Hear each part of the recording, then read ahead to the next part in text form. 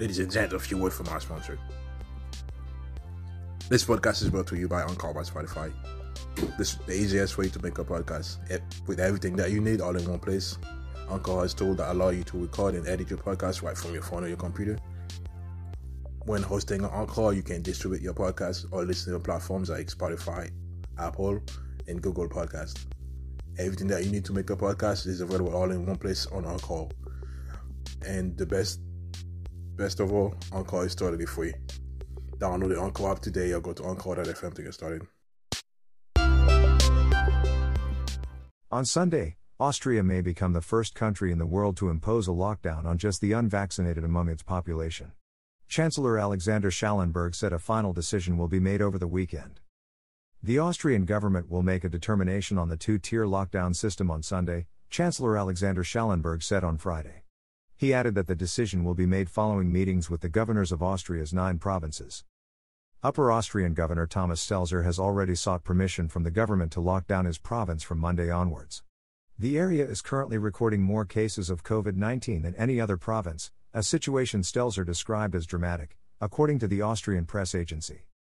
The idea of a nationwide lockdown exclusively targeting the unvaccinated was first floated by the government in September, and designed to enter effect when 30% of ICU beds became occupied by COVID patients.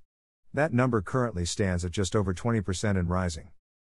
Speaking at a press conference on Thursday, Schallenberg was clear about how restrictive the lockdown would be for the unvaccinated.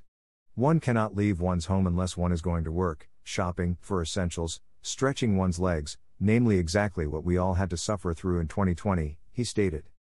Some 3.1 million Austrians, around 35% of the population, are not fully vaccinated.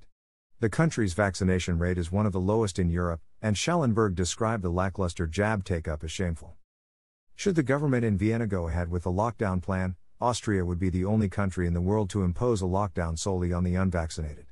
Other countries have used similarly heavy-handed methods to force compliance with the jab, however.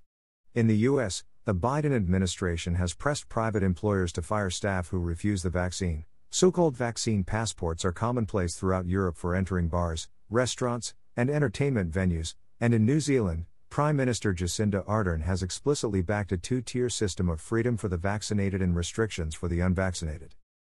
Austria's pandemic-related restrictions are opposed in the national parliament by the right-wing Freedom Party, and locally by the newly formed People, Freedom, Rights Party.